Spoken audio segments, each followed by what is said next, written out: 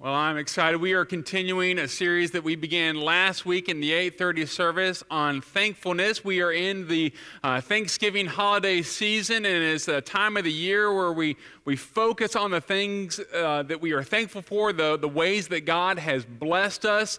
And I hope that is truly something that we do this upcoming Thanksgiving season. I think this is a wonderful time where we can come together and truly just pause from the busyness and the chaos of life and reflect on how God has blessed us, not just on what He has poured into our life, but just in who He is and the fact that we have access to our Heavenly Father through Jesus Christ. Last week in the 8:30 service, we looked at the time in Jesus' life where He was on His way to Jerusalem, and as He was going to Jerusalem, He came in contact with 10 lepers, and He healed them in a miraculous way, but only one of those 10 came back to actually give thanks to Jesus for the healing that he received. And we saw through that message and through that time in Jesus' life that expressing your gratitude is an important part of receiving the blessings of God.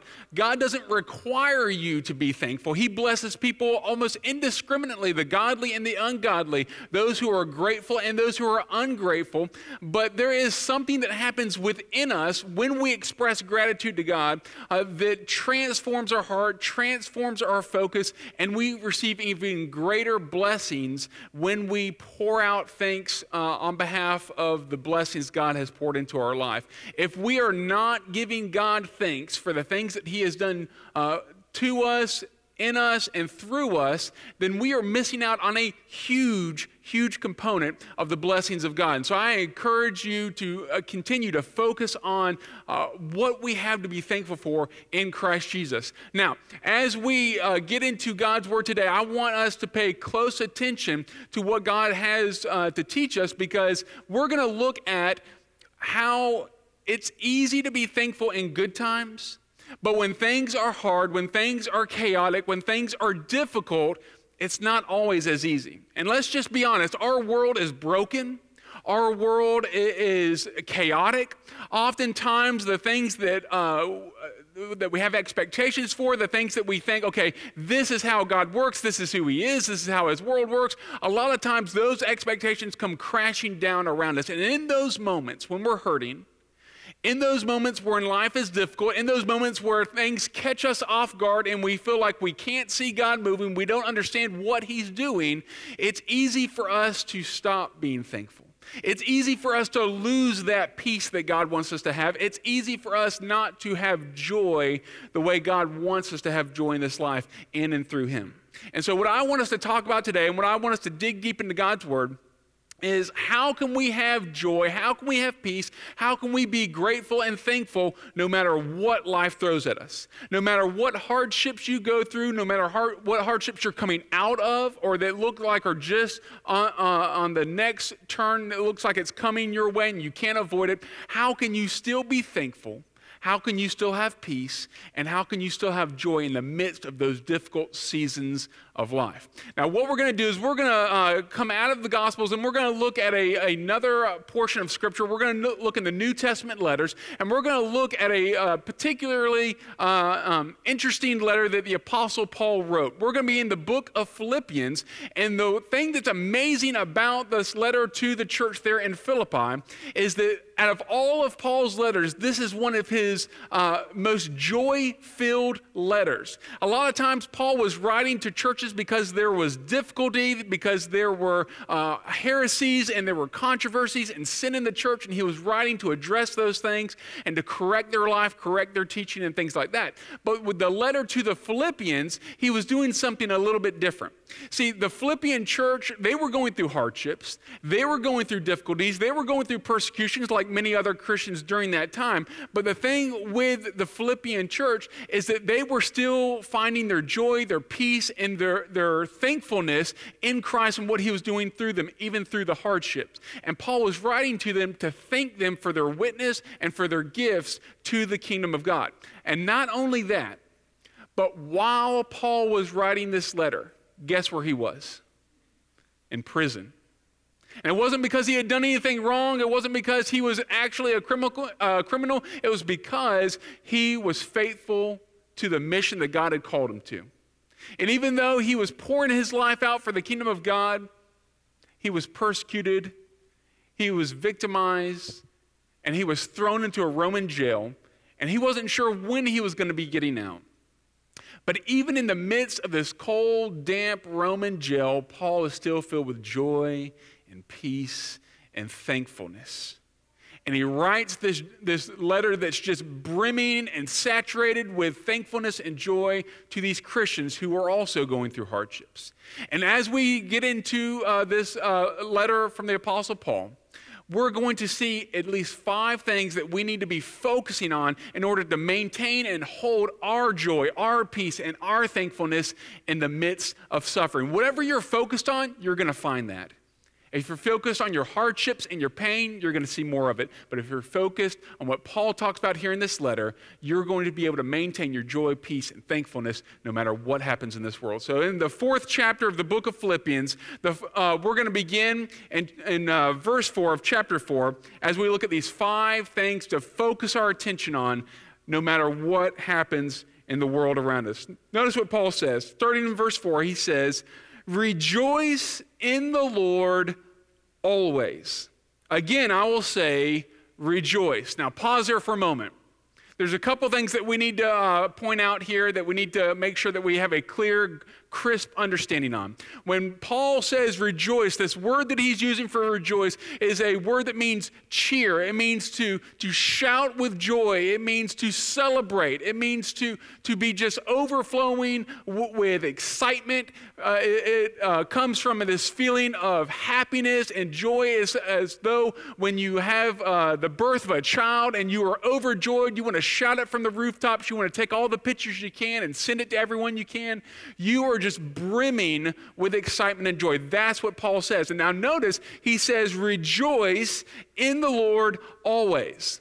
Not some of the times, not when things are going great for you, not when everything is working according to your expectations or your plans. He says always. And we know that when the Apostle Paul is saying rejoice always, he literally means it, because we know from other portions of Scripture, other letters that he's written, we know through the book of Acts, that Paul has gone through the highs and the lows. He's been blessed and he's seen God work in phenomenal ways. He's seen miracles and he's been used by God to do miracles. But we also know that he has suffered some of the greatest hardships. He says, I know what it is to have plenty, and I know what it is to have loss. I know what it is to go cold at night, and I know what it is to be warm and fed. I've been through it all, and I can still say, rejoice always. Now listen, I don't know where you find yourself here today. I don't know what you've gone through. I don't know what you're going through. I don't know what hardships may await you when you leave these church walls. But I do know this: God's will for you is to have joy always. Now, I know there may be some pushback on that. Well, Pastor Jim, how can I have joy always? You don't know my situation. You don't know the hardships that I've gone through. And I don't know those things. But I do know that God wants you to have joy all the time. Because here's at least one reason I think that it's important for us as believers to have joy no matter what life throws at us, is because the world outside who doesn't know Christ, their joy is wrapped up in their circumstances. Their joy is wrapped up with how life goes and whether or not they have the comforts and the amenities of life, whether or not things are going their way. You know, they have joy during the good times and they're depressed during the bad times. We as Christians should not be taking our cues from the way the world responds to the difficulties of life. We should stand out and we should stand apart from the way the world reacts to the difficulties of life. If we look just like the world whenever things get hard, then what difference is there with being a Christian? But instead, as Christians, we should be able to have a peace that surpasses all understanding. We should have a joy that overflows no matter what is going on in life. Now, how in the world can we have that? How in the world can we have this joy that is not determined by circumstances and situations? Well, he says right here in the text, notice what it says, rejoice in circumstances and situations. Is that what it says? No, not at all. What do we rejoice in? Anyone see it? In the Lord. We rejoice in the Lord always. I can always be overflowing with joy and with thankfulness and with peace. Why? Not because of what's happening around me, not because of how people are treating me, not because of how life is going for me, but because of who God is. We can have joy in the Lord always, not in the world, not in my job, not in my finances, but in the Lord. Now, when we stop and think for a minute about what is it about God that is supposed to fill us with joy no matter what life brings? Now, we could probably sit here for hours and hours. Hopefully, we could sit here for all of eternity and think about the goodness that is God. And we could sit here and just praise his name forever. I think that would be a great use of our time. But I want to just list a few things that I think that if we truly sit down and think about who God is and how we can rejoice in the Lord, I think it will help give us some more ideas, some more context of what he's getting at. We can rejoice in the very character of God. Think about that. Think about who God is for a moment. Think about who God is revealed in Scripture. Think about who God is revealed in your own life and your experiences and your interactions with God. God is love. I'm always amazed when I think about how Scripture describes God. Scripture could have, in the New Testament when it says God is love, I think, man, they could have said anything about God. God is holy, God is just, God is powerful. But when the New Testament writers, when they think about who God is and their interactions with Jesus, the incarnate God in flesh, they said, God is love. That summarized who God is and all of his other attributes. That wouldn't it be scary if God were just powerful but he wasn't love? That would truly be a terrifying thought. Or if God were holy but not love.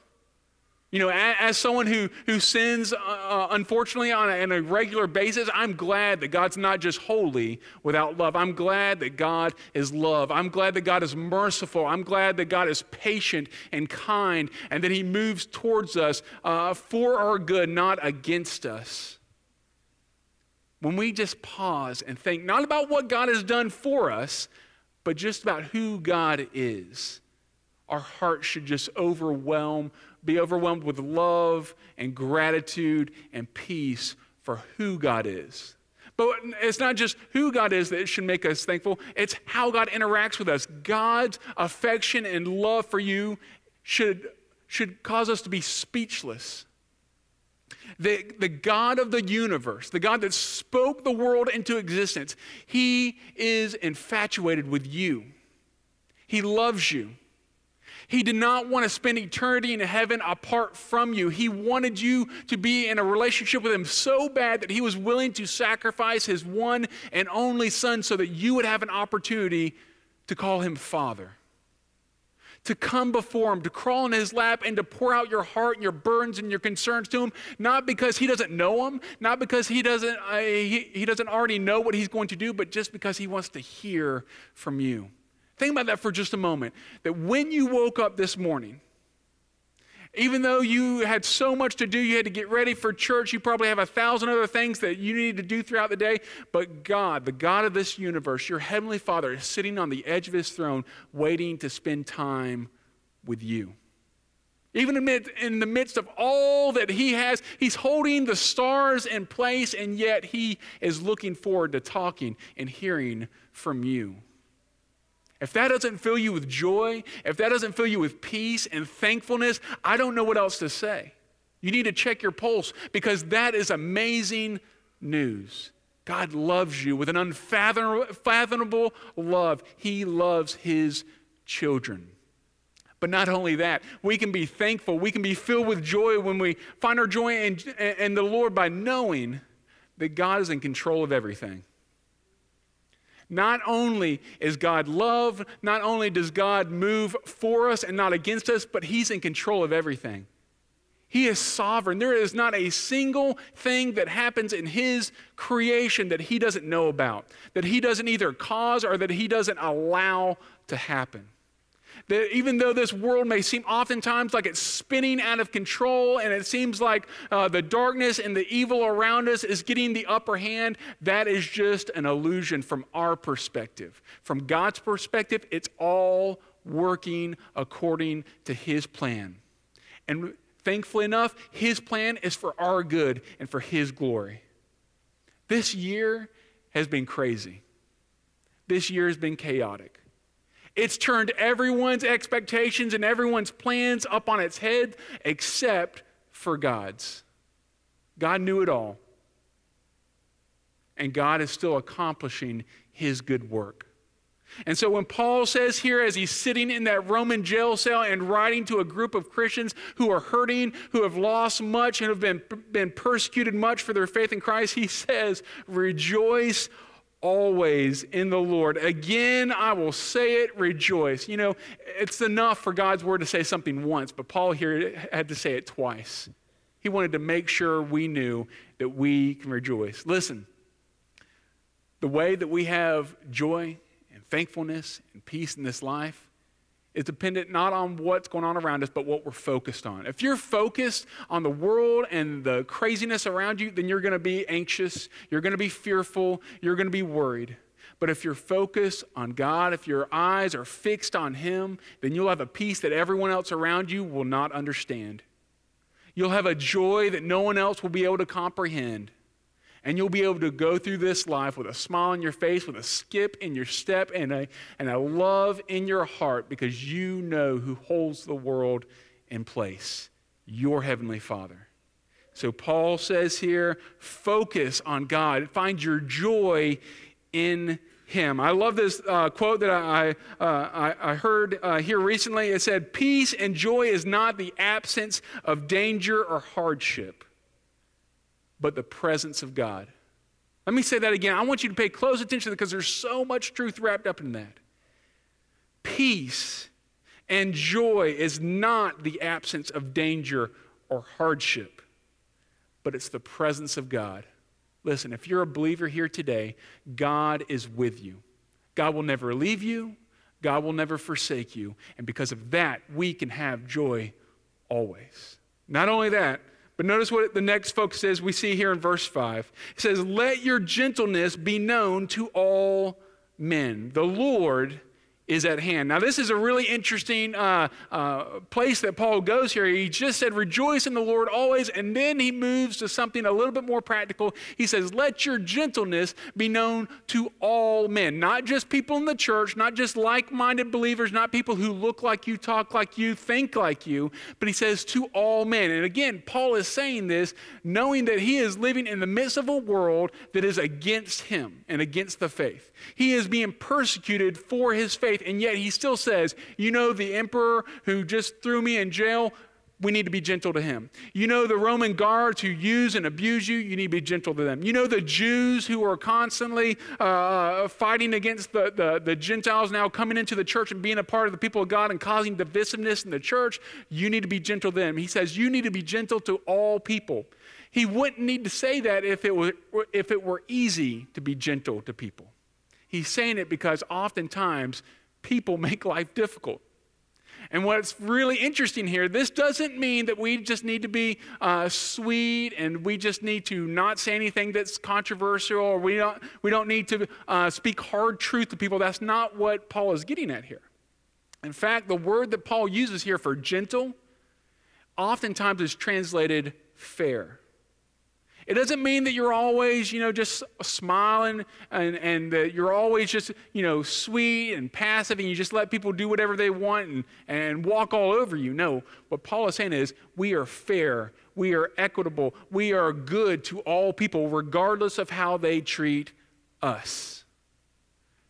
When we look around at our culture, there's a lot of divisiveness. When we look around at our culture, we see a lot of animosity, a lot of hate, a lot of anger, a lot of fighting and backbiting. And it's easy to sink into that mentality and begin taking hit for hit and fighting fire with fire and being angry and tearing other people apart because you have been torn apart as well. But what Paul is saying is we need to be fair and we need to be gentle. We need to treat other people the way Christ has treated us. What I find interesting is he wraps all this up not in that other person deserving to be treated with gentleness and fairness. Notice what he says here. Let your gentleness be known to all men. And notice why. He says, the Lord is at hand. He says the reason why you should treat other people with kindness, with gentleness, with fairness is not because they deserve it. It is because God is at hand. Now, there's a couple ways that you could understand that phrase, God is at hand. And many scholars look at this and they say, well, Paul is referring to the fact that at any moment, Jesus could come back. At any moment, you could hear the trumpet sound and all this will be done away with and Christ will come back to reclaim his rightful kingship over all of creation. And all people, believers and unbelievers, will have to stand before the King of Kings and Lord of Lords and give an account for their life. And certainly that is a part of what Paul is getting at. And that should, even if we just stop there, that truth alone should cause us to pause in our interactions with one another. At any moment, in the blink of an eye, we could be standing before God. At any moment, we could stand before God and give an account for every word that I say, everything that I do, every thought that passes through my mind. And are we ready? Are you ready to truly answer for how you've treated other people created in the image of God? Again, I'm sure that if I were to hear your story and how other people have treated you and how you have responded back, I would probably be very sympathetic to the words you've said and the things that you've done. But if we were all honest and we measure ourselves not based upon what I think is right and how good I am in relation to someone else, but if we measure ourselves based on Jesus Christ, and how even when he was being beaten and even when he was being nailed to a rugged cross, he was praying blessings upon those who were torturing him to death. And if we measure ourselves based upon that, I think we would all have to pause and recognize that we have a long way to go in our interactions with one another. And we need God's grace, and we need his mercy. And that is why when I stand before God, the only thing I'm banking on is God's mercy and grace through Jesus Christ. But even with that, I still need to, as much as possible, even though I know I'm going to do it imperfectly, when I'm interacting with you and when I'm interacting with the people in the world, I need to make sure that I do so with the knowledge that at any moment I could stand before God and have to answer for how I've spoken and how I've acted.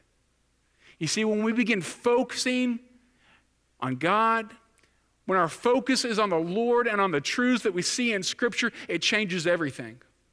When we start seeing from that perspective, it's much easier to begin living with joy and peace and thankfulness. I'm thankful that my interactions with people around me should not be dictated by their actions towards me, but by how God has responded to me in my sin and my rebellion.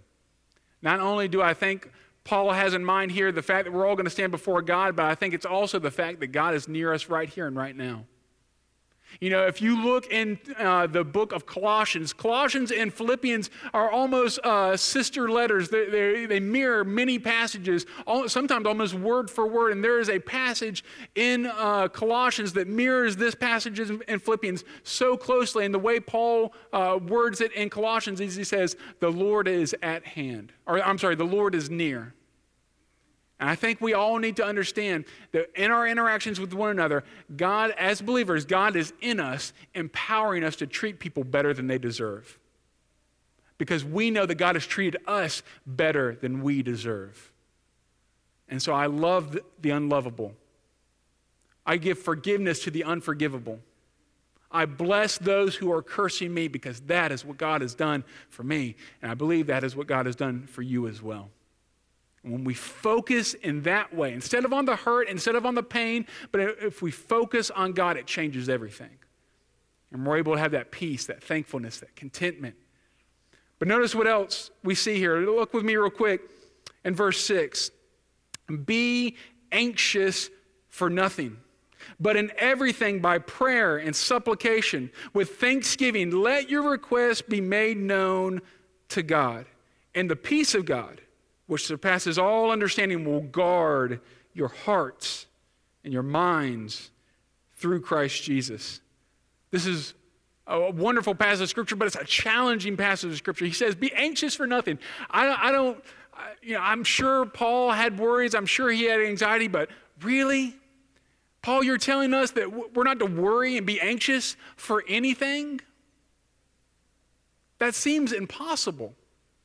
This world is so broken. This world is so difficult. There are so many hardships in life. Is it really even possible? Is that really a reasonable thing to tell these Christians, Paul, that we're supposed to be anxious for nothing? But notice how we can accomplish this. Paul gives us time and time again difficult things to do, but then he tells us how we can accomplish it. He says this, be anxious for nothing, but in everything by prayer and supplication. With thanksgiving, let your requests be made known to God. I love that. He says, you want to stop with the worry, you want to stop with the anxiety, the frustrations, the cares of this world. If you want to take that burden off you, then you do it through prayer. You know, there used to be a time, I remember growing up, where you could drive by a church on a Wednesday or a Sunday night and there would be cars in the parking lot because you knew they were having a prayer meeting. And it wouldn't necessarily be as well attended as a Sunday morning worship service, but you knew regularly every week the people of God were coming together, at least a handful of them, to come and pray. But it seems like, at least in what I've seen, that somewhere over the years, prayer meetings have begun to dwindle with the people of God. Now, I'm going to pause for just a moment, and I want us to really do some soul searching here. Time and time again, I hear Christians say, you know what we need, if we're going to have a revival in America, we need to get prayer back into the schools. When we took prayer out of the schools, then that became a problem, and that's where we began to go downhill. Now, I'm not against praying in school, but you know, they were only able to take prayer out of schools because prayer first started going away in the homes and in the churches. How often do Christian parents pray with their kids before they go to school? How often do the people of God come together, truly come together, not for singing, not for preaching, not for anything else, but just to come before the throne of God and to call out to Him? You know, you see time and time again in Scripture where revival happens when people recognize their brokenness and their utter, complete dependence on God. That there's nothing in the whole world that we can do unless He allows us and empowers us to do it. And so I think that if we truly want to see revival in our homes, if we want to see a revival in our churches, if we want to see a revival in our nation and in the world, it begins when the people of God start praying. We need to get back to prayer. The Christian life begins with prayer, asking God, God, save me, a sinner. And the Christian life is empowered and fueled by prayer, daily prayer in our life. But what I see here in this passage is that God, through the Apostle Paul, is encouraging us not to carry around this weight of burden with us each and every day, but to give it over to God. So I'm going to ask you a question. Don't answer it out loud. Don't nudge the person next to you, but I want you to truly ask in your heart, what are the things that I'm carrying around that I could unload onto God? What are the burdens that are just weighing me down and stressing me out and robbing me of sleep and robbing me of peace and joy in this world that God is just waiting for me to hand over to Him? Because that's the invitation that Paul is saying here. You want to have thankfulness and peace and joy no matter what the world brings your way? Then go to God in prayer. Start the day off in prayer. Live throughout the day in prayer and then end the day in prayer. Prayer shouldn't just be a thing you do over your meals. It should be something that you're constantly doing throughout the day, walking, living in a daily conversation with your Heavenly Father. Sometimes I'm convinced that God brings hardships into our life because we wouldn't pray to Him in any other time. Sometimes the only time the people of God pray is when things are going difficult, when things are going rough. Wouldn't it be amazing if just Highland Park Baptist Church, even if just us, no, let's not focus on anyone else, but just this church was known as a people who prayed, who believed in the power of prayer and prayed fervently for God's will to be done.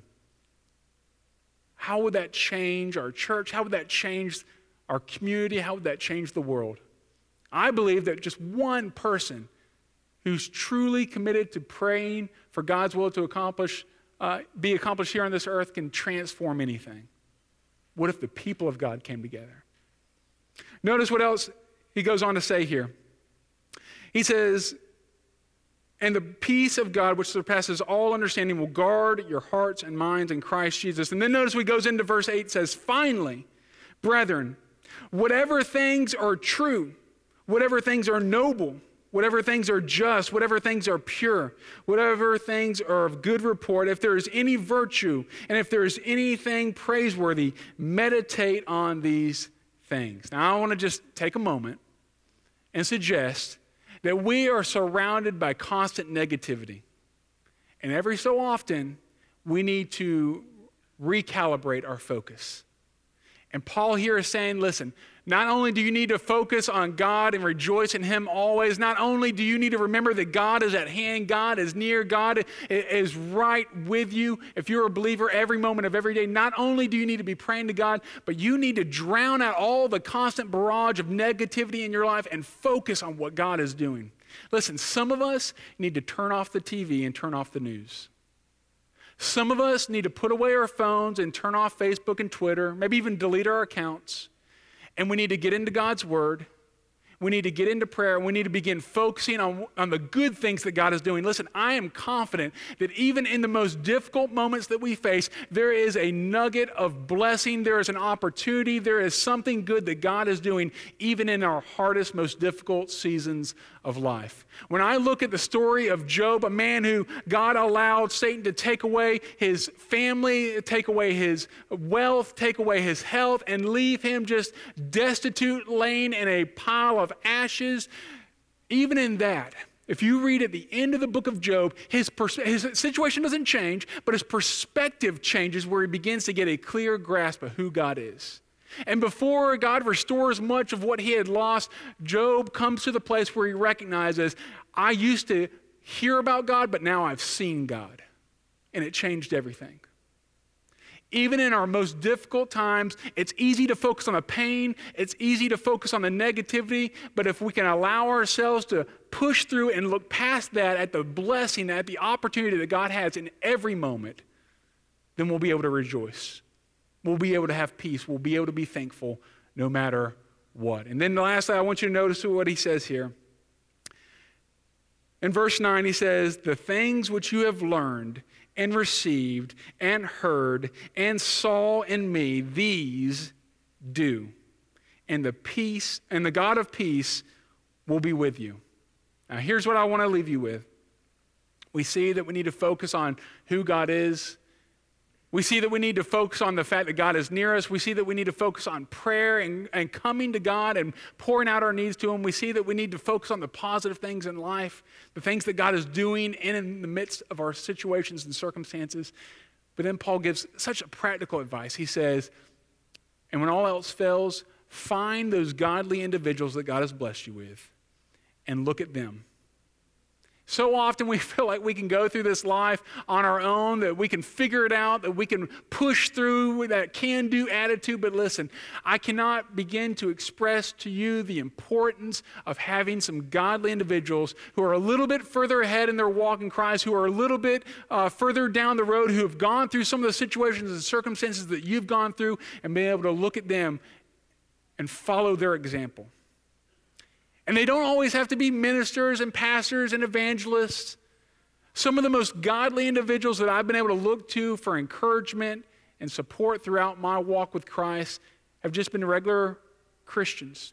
Just people who are going through this spiritual journey that we're all on. In fact, there was one individual, I may have mentioned her in the past, she had such a profound influence on me at a young time in my Christian walk. It was an elderly lady in the church that I was growing up in. Her name was Miss Dodd. And Miss Dodd, she wasn't a Bible school teacher. She wasn't teaching any classes. But as I was trying to follow Christ and move forward in the calling that he had placed on my life, Miss Dodd was constantly coming to me with a word of encouragement. Constantly coming to me and just praying with me. Just a short little prayer or a short little, hey, I've just been thinking of you. I hope you're doing well. And it wasn't anything spectacular. It wasn't anything life-altering, but it was just little bits of encouragement and an example watching her life that added up over time that had a profound impact in my heart and my mind, and I can still remember her to this day. So I don't know where you are. I don't know how God's gifted you. I've talked to so many Christians who feel so inadequate, like they have nothing to contribute. Listen, just as you're living your Christian life, I guarantee you someone's watching you. Someone's looking up to you. Be that godly example for those coming behind you, and look for that godly example for those who have gone before you. Maybe it's a parent. Maybe it's a grandparent. Maybe it's a neighbor. But look to those individuals who are living that life, who have that hope, that spirit of joy, and follow their example. Listen, as I said, this world is difficult. This world is tough. Hardships are common to us all. But in Christ, in the Lord, you can have joy and thankfulness no matter what. That's my prayer for you. And I know that God has that calling, that desire for you as well. If you'll just cast your eyes to him and experience the joy he wants for you. Let's go to a time of prayer as we go to our invitation. Wonderful Heavenly Father, Lord, thank you so much for who you are. Lord, thank you for this opportunity for us to gather together to worship you in spirit and in truth. And Father, thank you for your word. Lord, thank you for the Apostle Paul. Lord, in the midst of his hardships and difficulties, Lord, he still had joy and thankfulness. And Father, thank you that we can have that same joy no matter what. Lord, as we go now into this time of invitation, I pray that you would just show up and show out in a powerful way for your glory and for your name's sake. And we ask this in Christ's name.